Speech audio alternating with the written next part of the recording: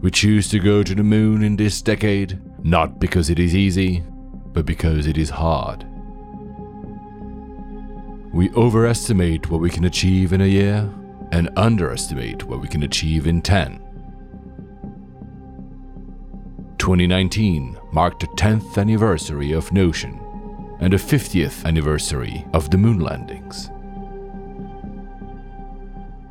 Welcome to the next 10 years. 15 short episodes in which Notion and our founders share our hopes and dreams for the 2020s and consider the enormity of what we and they could achieve in the coming decade.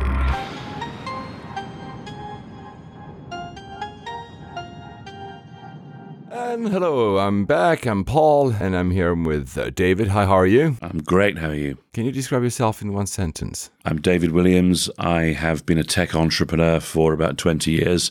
I am now running a company called Arkit, which is going to make the world safe from hacking. Great segue to my next question, which is all about the next 10 years. What is your ambition for the next 10 years? My ambition for the next 10 years is to grow a company of global scale and significance that makes a ton of money and enables us all to have a really enormous amount of fun. Well, that's even better, actually, ambition and lofty goal. So thinking about these next 10 years, what are kind of hurdles and setbacks and problems and issues you could see? What are the biggest challenges you could foresee? My company, Arkit, has invented a technology which is potentially quite transformational for the way that the internet works. We are developing a quantum encryption technology that we think could become a fundamental building block of the way that Web 3.0 works. Now, that's a pretty Napoleonic vision, and a lot of people are going to need to be persuaded that we're right, that we're rational, that the technology is sensible, and that they need to change the way they work. So we have a lot of advocacy to do. We have an awful lot of fundraising to do. I think the thing that keeps me awake at night is not really proving the product, because we know it's great. It's not really the money. I know because the product's great, the money will flow. It's actually hiring people who are smart enough to make sure that we get the very best outcome out of our product and our money. So hiring great people is the thing that I'm worried about. And what is your definition of success? It can be both personal and the companies or other people.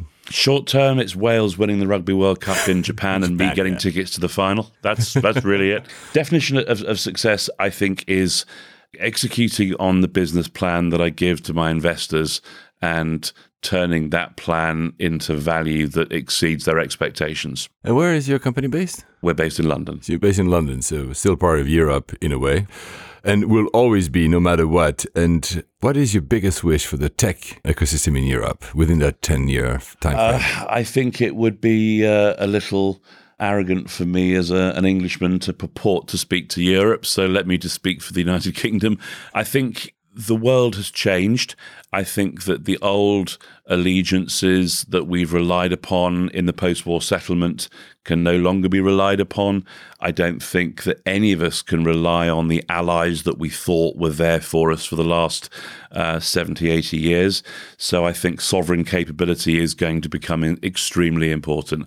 So I think in technologies that have an impact on strategic national objectives and which are fundamental building blocks to national prosperity, I think sovereign capability is going to become more important. So what I'm hoping is that the United Kingdom can bridge what I think of as the funding gap. There was a great analysis by the Financial Times on this a couple of weeks ago.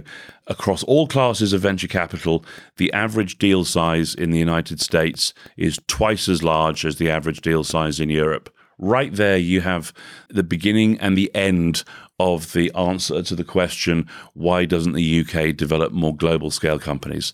So in order for us to develop sovereign capability and develop global scale companies, I have recommended to our current and previous governments that we need to intervene in the venture capital market to enable deal sizes to be bigger, to enable British companies to have larger and swifter ambition to scale up globally.